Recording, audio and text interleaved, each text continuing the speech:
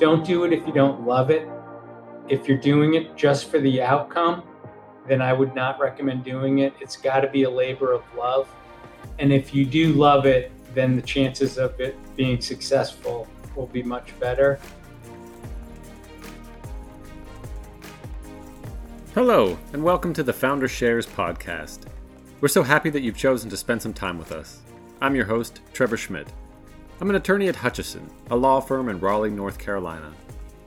We work with founders and entrepreneurs in technology and life science companies start up, operate, get funded, and exit. We are daily inspired by the people we work with and want a chance to share some of these stories with you, our listener.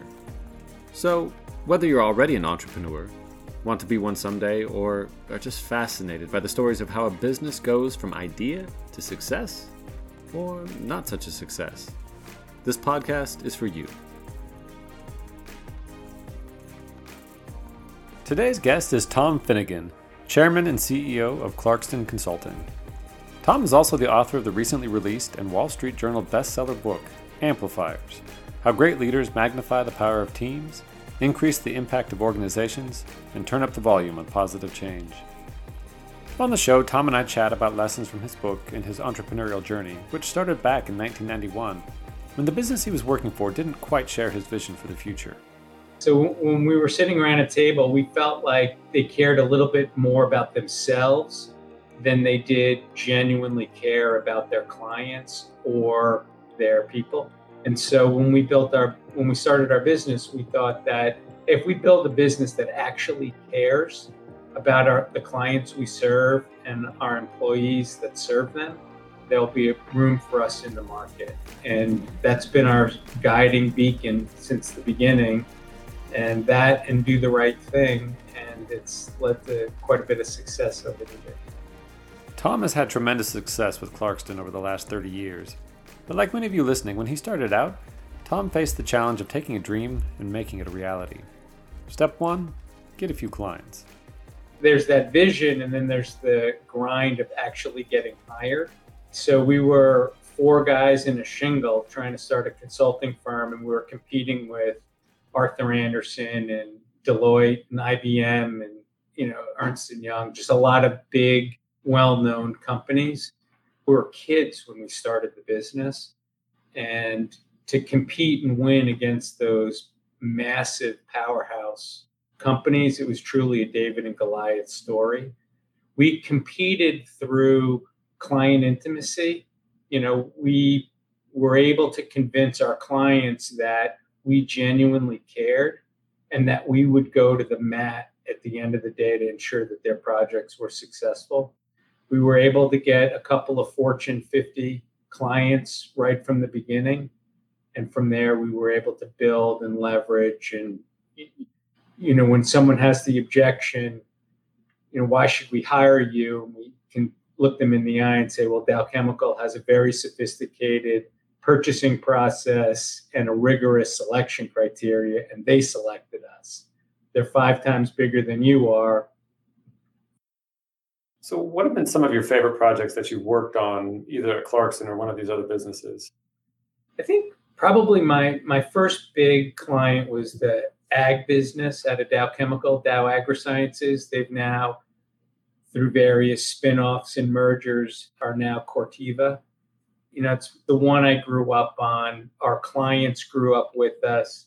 When I was serving them, they pulled us into India in the 90s. And it was a fun conversation. I said, well, we've never done anything in India. And the client said, I don't care. I need help over there. Talk to my HR person and my lawyers, go set up a company and figure out how to hire people down there. But I need you to do that work for me. I got a call from the CFO's assistant when I was out there, and they said, Bill wants to see you in the boardroom immediately. And I'm thinking we did something wrong. Right. And up I go. And the first thing he said is, well, we're going to have a conversation and you cannot buy Dow stock. And I said, okay. And then I knew it wasn't about me. And then he announced one of their acquisitions that they were going to do in the ag business. They were acquiring a seed business. And they said, I need you to go out there and tell me if this is a good deal or not. Can we integrate it?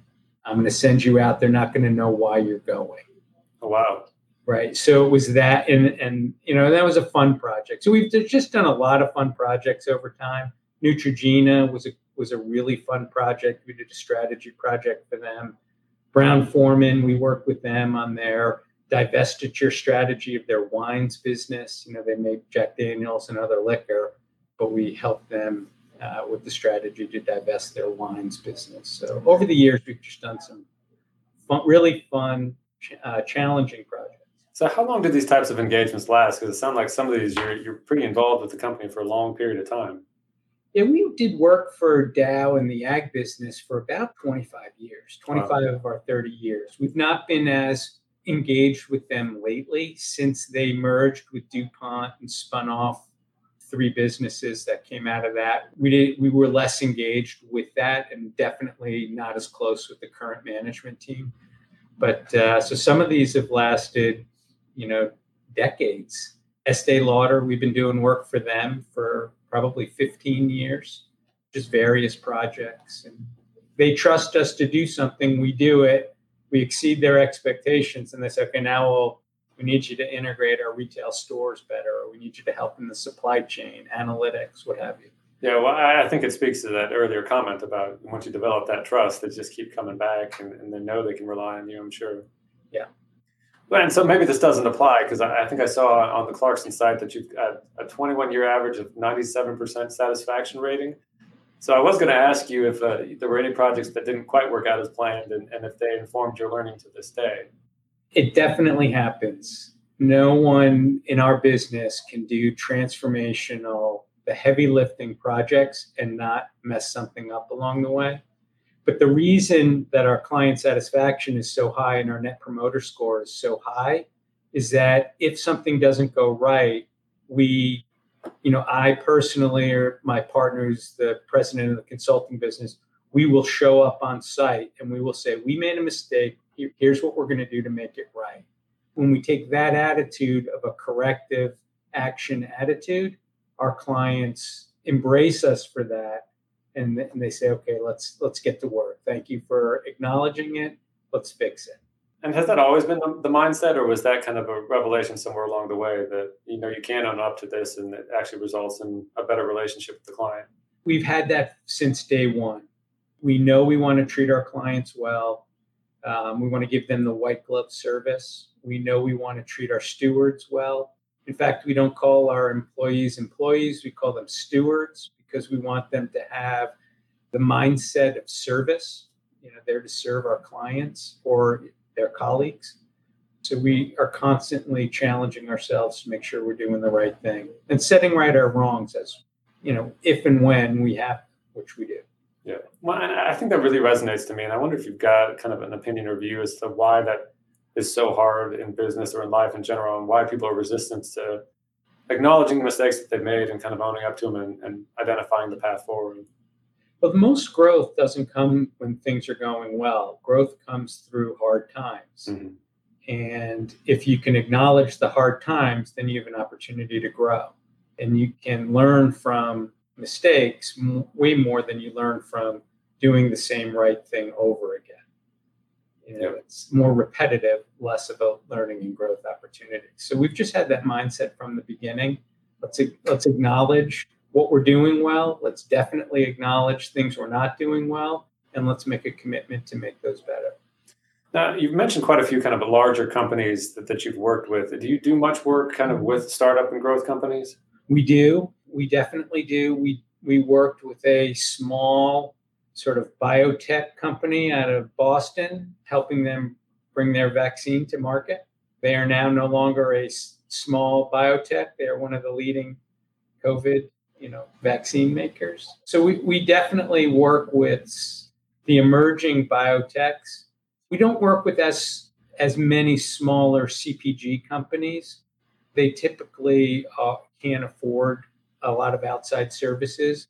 But a lot of the emerging biotechs they've got big company needs, and they've got the resources generally to fund those big needs, whether it's scaling up manufacturing, whether it's putting in place their supply chain, whether it's their commercialization strategy.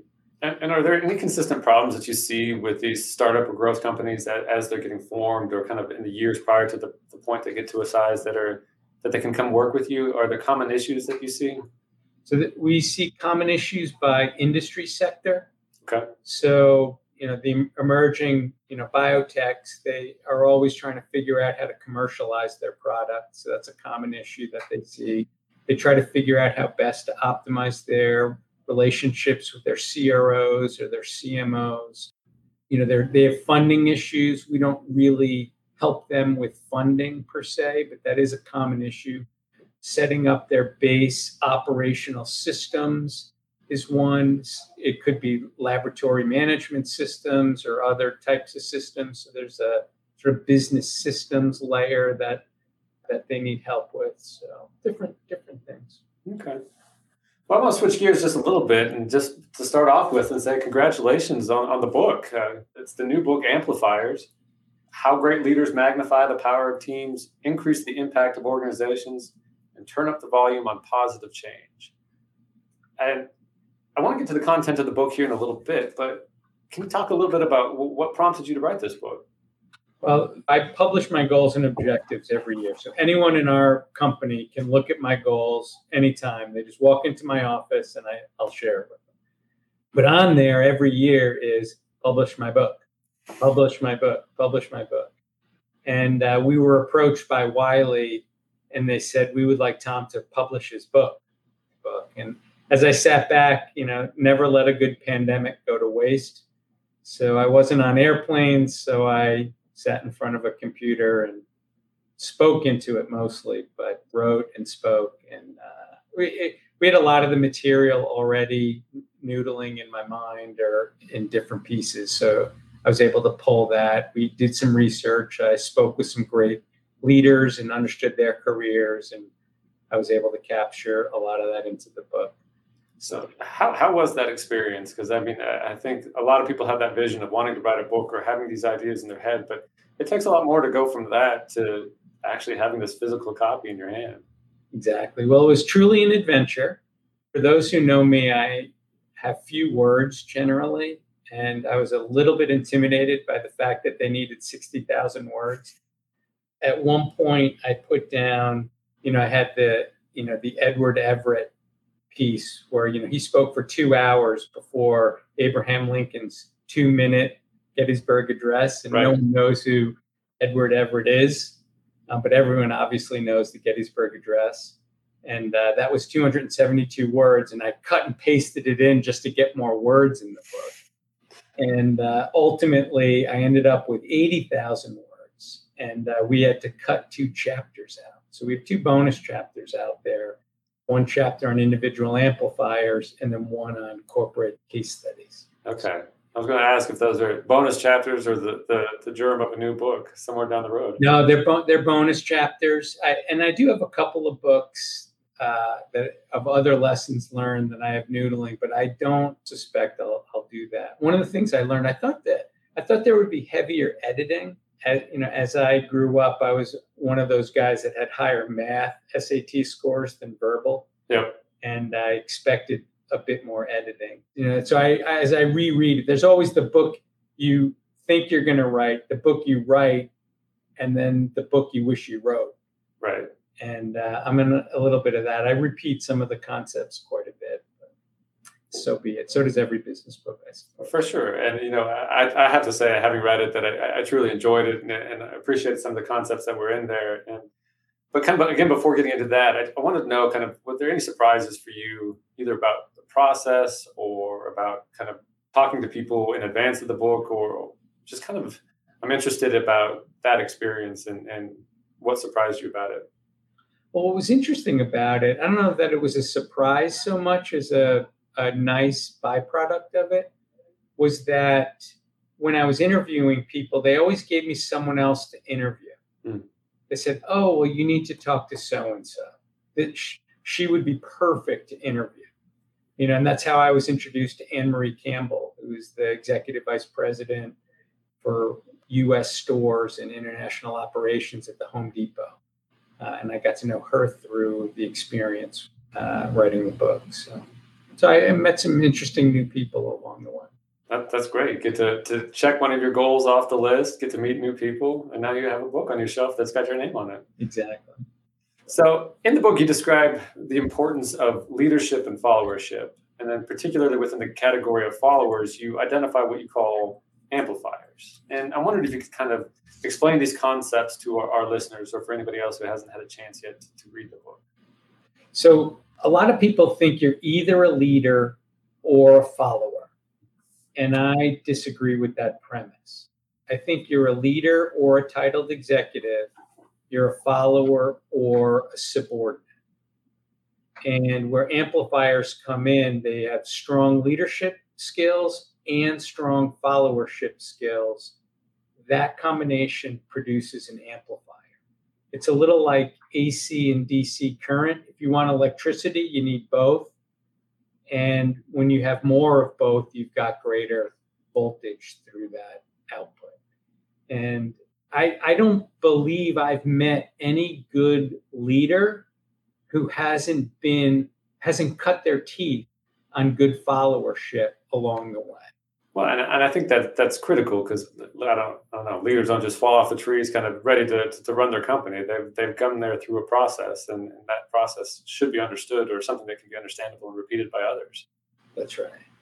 So you talk about in the book that leadership is different than management, or what you could call a titled executive, and that followership is different than subordinates. Can you kind of highlight those differences at a high level? Yeah, there are a lot of people who end up in an executive position or the top of a team who aren't good leaders. And it's happened to many of us along the way, where so-and-so gets promoted and the team rolls their eyes, dreading that they're going to have to now report to this person. Right? They may be a decent manager, and the way they get people to do their work is they bark orders, issue commands, micromanage, and that sort of thing. Leaders, on the flip side, they use influence and persuasion to inspire people to do their jobs. It's a different approach. And you can tell how people's styles by how followers follow. On the follower and subordinate, of course, they both need to do the work that their leader or manager wants them to do. Subordinates will perform the task, not think much about it, but they likely will get it done. Or if they don't get it done, they're not going to have a job. So they'll likely do what they're told to do, no more, no less, and that's that. Mm-hmm. Followers may ask a question back and say, are you sure this is the best approach to do this? We're trying to achieve this objective. How about we do it this way or that way? Or have you thought of? A subordinate on a production line, on a manufacturing line, will carry out and punch the product out on the manufacturing floor. A good follower who has the same job on that manufacturing line may raise some opportunities to their supervisors and say, hey, if we were to just stand in a different spot on the manufacturing line and do it right-handed instead of left-handed, we're going to get more output out of that. Can we try that? Mm-hmm. Things like that, where they'll bring ideas back and forth. It's employees that have that level of intuition and initiative and independent critical thinking that really help the job get done better. Yeah, and I thought it was an interesting point in the book, that subordinates aren't necessarily, they're not like a drag on the business. There's an actual role within companies for subordinates and people who are good at doing their job and are happy to do it, and you can rely on them. But to really kind of have that outsized influence on the company, you need to kind of shift more from those subordinates into a followership, and then amplifier role. That's right. Do you think the principles outlined in your book apply differently for startup and growth companies as compared to a big multinational, or is it something that can kind of apply across all sizes of companies? So both companies, startups and growth companies, are different. They have different culture and DNA than large companies, I've learned. Many people have grown up in these large companies, and there is more incremental thinking, less desire to take risk. People are safer They care what their peers and supervisors think of them more so. In startup and growth companies, people have to wear a lot more hats, and they're not quite, that because it's startups are riskier, they're more of a risk-taking environment. So it's interesting. Leaders need more from those employees in the startup and growth companies than they do. So you tend to see more of the followership type behaviors in startup and growth companies. But it doesn't mean that big companies don't have great followers and that great behavior. It's those companies, and some of them, they're walking zombies. They don't know they're dead yet, but the market does. Right. Take a Barnes and Noble, for example, or Borders Books, probably a better example. Borders Books didn't know it was dead when it was still operating. That was a zombie company, and now they really no longer exist. Right. Barnes and Nobles probably had more amplifiers, so they were able to adjust and adapt better than Borders, so they still exist. Yeah, I mean, because a lot of our listeners and a lot of the companies that we work kind of fall on that startup and growth side of things. And so as I was reading the book, I tended to think along those lines. And I wondered, as these companies are just forming and starting up, how can they apply these principles and kind of think about developing leadership and amplifiers within their group, at a time when the company may just be focusing on filling a skill set or, meeting that immediate need. Because, the book talks a lot about putting systems in place to kind of grow and develop these leaders and amplifiers within the business. And I wondered if you had any thoughts on that. Yeah, so for startup and growth companies, the challenge, of course, they need skills, but they also likely have more work to do than they've got people to do it. And they need people who are contribution seekers. It's one of the traits that I have out there for amplifiers.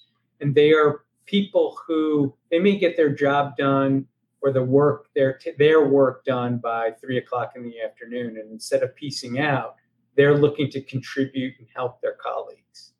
And it's that those contribution seekers are those that will help grow and nurture and take on more tasks and work. So if they're just hiring for skills, they lose the ability to find those traits that startups need, which is all hands on deck. And they need you to do something you weren't trained to do, but the company needs it. We don't have other people who can get it done.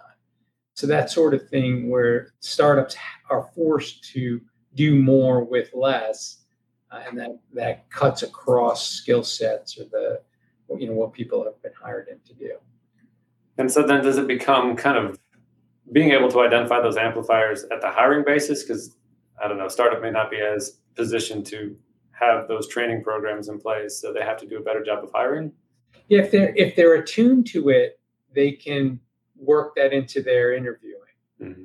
If they know that that's the sort of employee that they want to hire for, they're looking then for culture, attitude, these amplifier skills, as well as their actual sort of day-to-day skills. There are a lot of people who know how to enter debits and credits or what have you, but there are a few that are true amplifiers that can take that job and create something greater for them. The other trick for, an amplifier's interview the people that are interviewing them.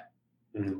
And so part of the trick is, if you're a leader of one of these companies, to challenge yourself, do people follow me because I have the title, or are people following me because they believe in what I stand for and I have their best interests in mind and are aligned with my purpose, the purpose and vision of the entity as well as the markets that they serve.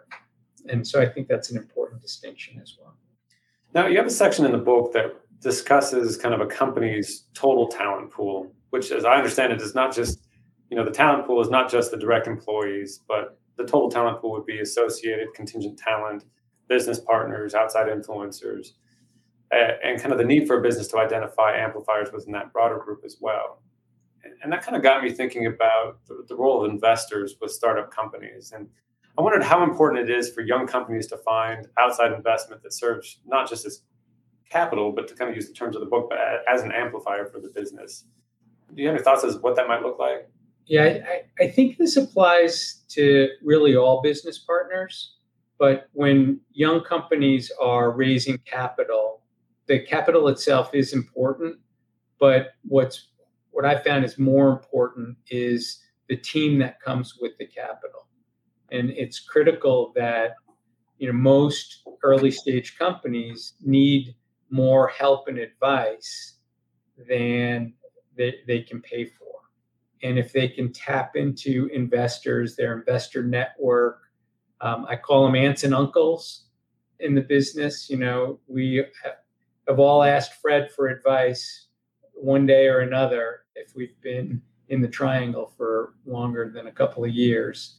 We've bounced ideas off of him, and he's generous with his time to provide that. And so young companies that are smart recognize they don't know all the answers and will go out and seek advice from these key constituents. And for bigger companies, why it's important is that we've read a lot of labor issue laws for garment workers in different countries, or how different CPG companies treat the growers of coffee beans or what have you. And so understanding the people who are working for you and are providing you, your key suppliers or your key service partners are just as important as the companies themselves. If Enron's auditors were doing a better job, they wouldn't be they would have survived, right? Mm-hmm. They wouldn't have gone under. But they got tripped up in their own greed along the way, and it was a bad result for all parties. Right. And so has the framework that you've outlined in Amplifiers been a consistent vision for you throughout your career, or is this something that's developed over time? So I always thought followership got a bad rap.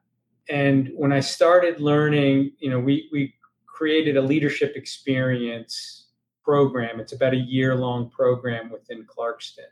And as we were thinking through that curriculum, we stumbled across this leadership trait of followership.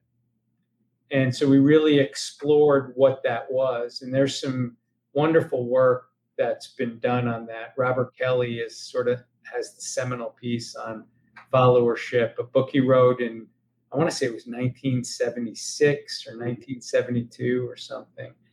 And when I looked at those concepts, because we all know when we have them, they're those people that work for us that we can say we should give them an hour presentation of what we want done, but we actually can get it done in 3 words, or a wink and a nod, and they already know what we need, right? Or better yet, they know that we're getting ready to give a big pitch, and they say, we know you're working on this, and this would be really helpful if you had this information as background going into your sales call or your product pitch or what have you. They anticipate our needs before we even know we have them. Those employees are worth their weight in gold. Mm-hmm. And so we all know them, and they get picked for the key teams. They get, they're the same people that executives rely on. And I started wondering, well, why do they pick these same people? What is it about them? And in some cases, they don't want the pressure of making the decision, but which is a leadership trait that they need to work on, but they've got everything else that will bring it to bear. And they want to be that behind the scenes advisor. They don't want to be in the limelight. They get, overwhelmed with that, but they're the person behind the scenes that makes the trains run on time. And it's that special employee within a company that is, again, they're worth their weight in gold. And that's really where the magic happens for great companies. And the best companies know how to tap into that when they nurture those employees and develop their leadership capability. They then become amplifiers. Well, I think it's an interesting point, because we talk about having leadership training programs within big businesses, and we have schools for leadership training. the book discusses the idea of really having similar training for followership and to kind of build up the amplifiers within your business. And are there companies out there that you see adopting that concept, or is it still something that's kind of nascent at this point? No one wants to go to the followership train. It's stigma. There's the stigma of being labeled a follower versus being labeled a leader. Yeah. Like Colin Powell, God rest his soul. Was he a leader or a follower? Yes. He was both. Yes. Right? It's yes. He was a great leader, but he was also a great follower. Mm-hmm. And when you look and you learn and study his career, you see how he was both. And what he learned from the leaders that he worked for along the way made him a better leader himself. So as he was being an exemplary follower, he was also developing his leadership skills. Yeah, so I tend to do a lot of work in branding and marketing, and maybe it's just a nomenclature. Something we got to find a way to keep the concept of followership, but give it a new name that sounds a lot more exciting. I'm trying to do that with amplifiers. Be an amplifier, and the opposite of an amplifier is a muffler. Right. And no one wants to have employees that are mufflers. I like it. There it is. This is the easy concepts, easy way to understand. You don't want to be a muffler. Come be an amplifier. Don't be a muffler. Be an amplifier.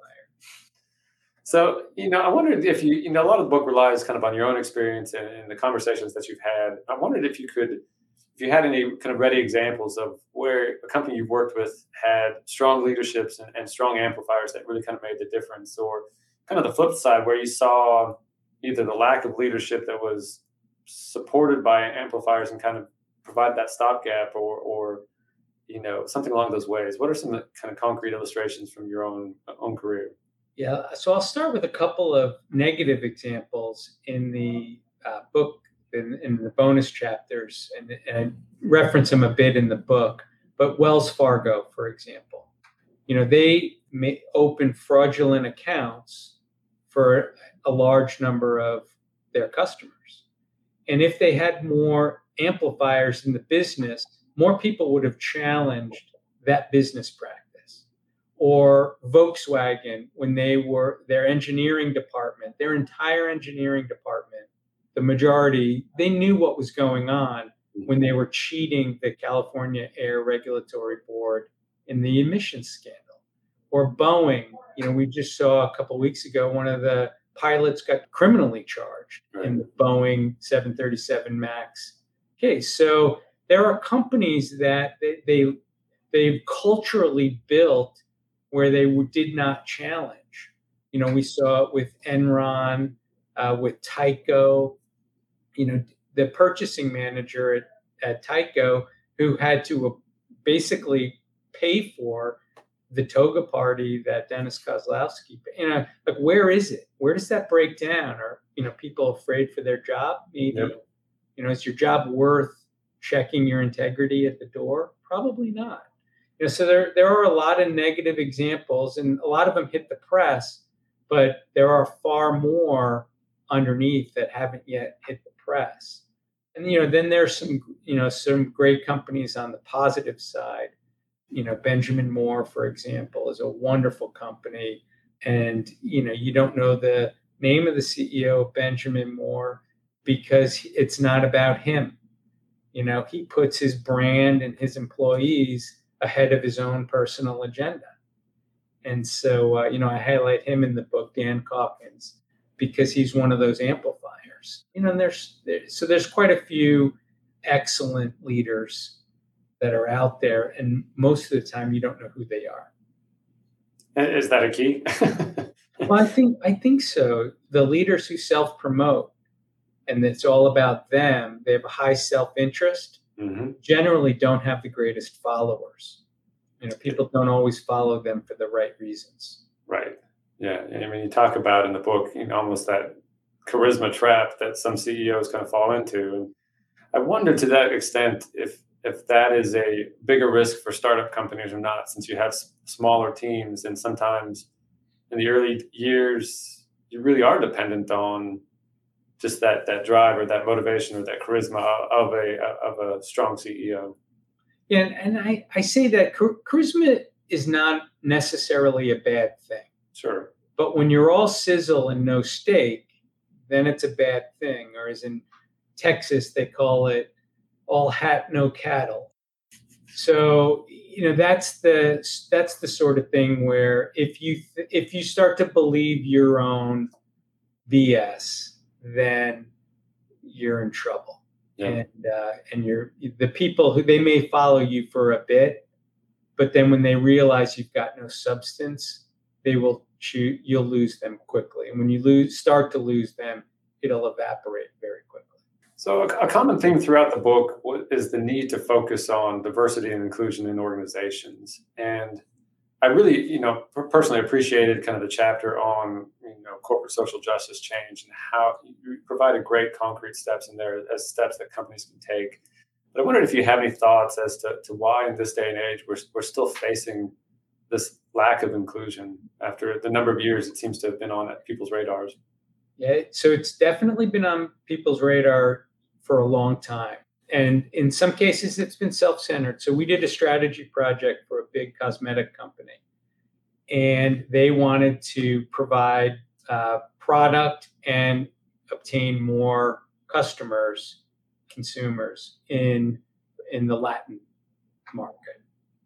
So they wanted diversity in South America and whatever.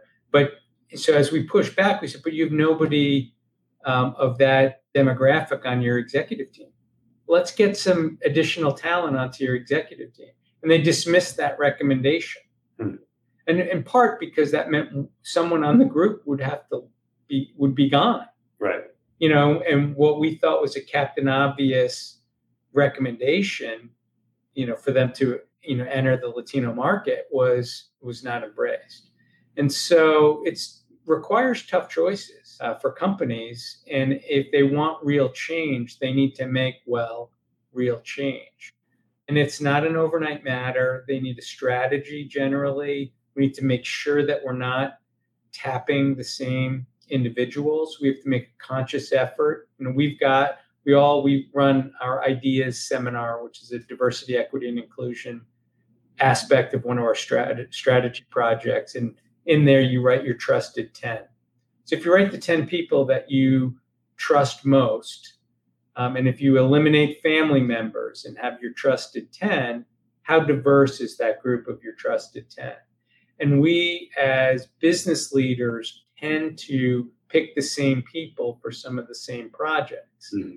And we need to stop doing that and start providing more opportunity to others, not just for their great ideas, but because it helps develop them as future leaders and we gain their influence, but also it helps the organization for others to feel safe and start to contribute. Yeah, and I think you may have touched on this, but if a company really is intent on making these changes, part of me is, I don't know if it's cynical or just worried that with all we experienced in 2020, there were a lot of companies out there making, good publicity about what they wanted to do and how they wanted to see change. But if a company really wants to make a fundamental change in how they approach diversity and inclusion, what would you recommend kind of that first step is going to be for them? I think companies need to look at different ways to spot talent. There's an awful lot of bias in how we do performance reviews, how we identify people, how we spot talent. I love Billy Beane's the Moneyball approach, how he recruited out of the Oakland A's. Mm-hmm. We use the same performance metric constructs that existed in 1975.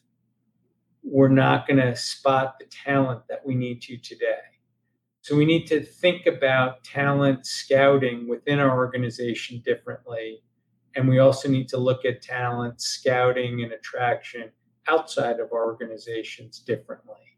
And the companies that do that the best will end up with the most diverse workforces. And the theory goes, we'll have the best results.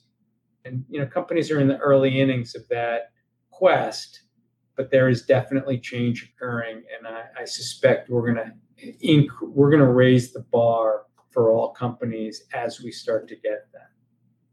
I hope that's right. I would love to see it. So the book is dedicated to Bobby Menges. Proceeds from the book go to support the I'm Not Done Yet Foundation.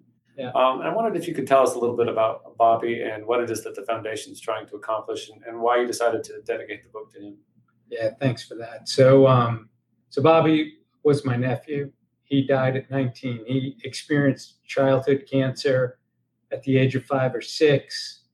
It went away, but he lived with that. It came back at 9, and then came back when he was a freshman at Duke. He tried to come back as a sophomore. Had to take some time off, obviously. Came back as a sophomore at Duke, and then passed away. So the I'm Not Done Yet Foundation, he was bigger than life. He knew he had cancer. So as a 16-year-old, raised over $100,000 in New York.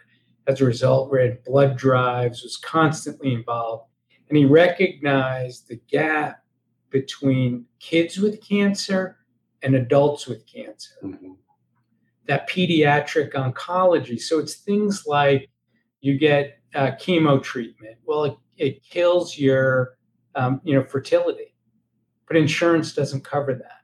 Mm-hmm. Because that's insurance thinks it's a nice to have. So having family is nice to have. So the I'm Not Done Yet Foundation supports those programs to support adolescent and young adult cancer patients and their families.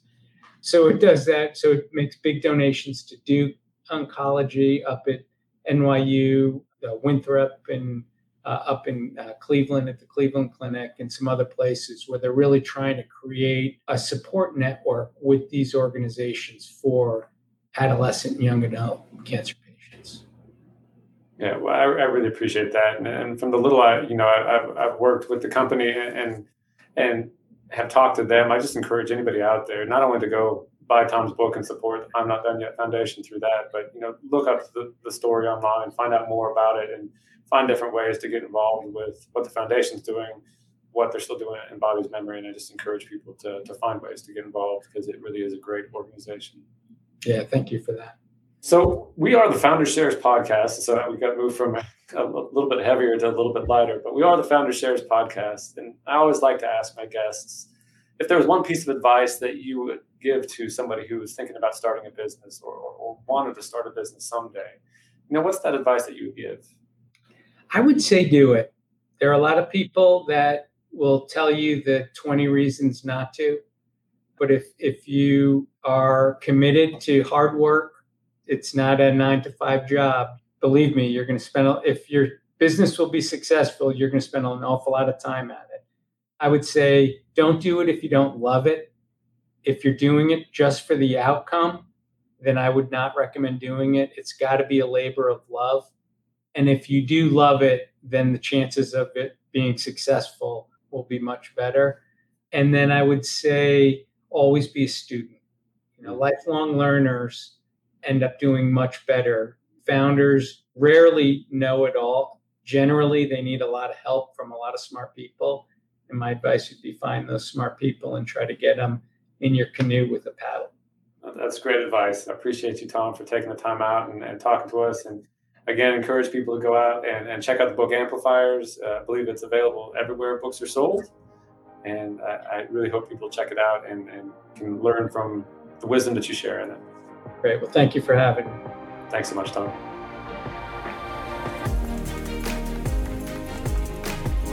That was Tom Finnegan, CEO of Clarkston Consulting and author of the book Amplifiers. We would love to get a copy of this book into your hands for free. All you need to do is write a review of this podcast on Apple Podcasts and let us know you did by sending us an email at podcast@hutchlaw.com. That's podcast@hutchlaw.com. The first 3 people to write a review and send us that email will send a copy of the book right away. If you're not one of the lucky first 3, be sure to get your own copy of the book and support the great work of the I'm Not Done Yet Foundation. If you're a founder or business owner and need legal advice, we'd love to hear from you. You can start by visiting our website at hutchlaw.com. That's HUTCHLAW.com. We have the capacity to help you out with just about any legal need your company may be facing. We're passionate about the innovation economy and ready to help you on your entrepreneurial journey. This show was edited and produced by Earfluence.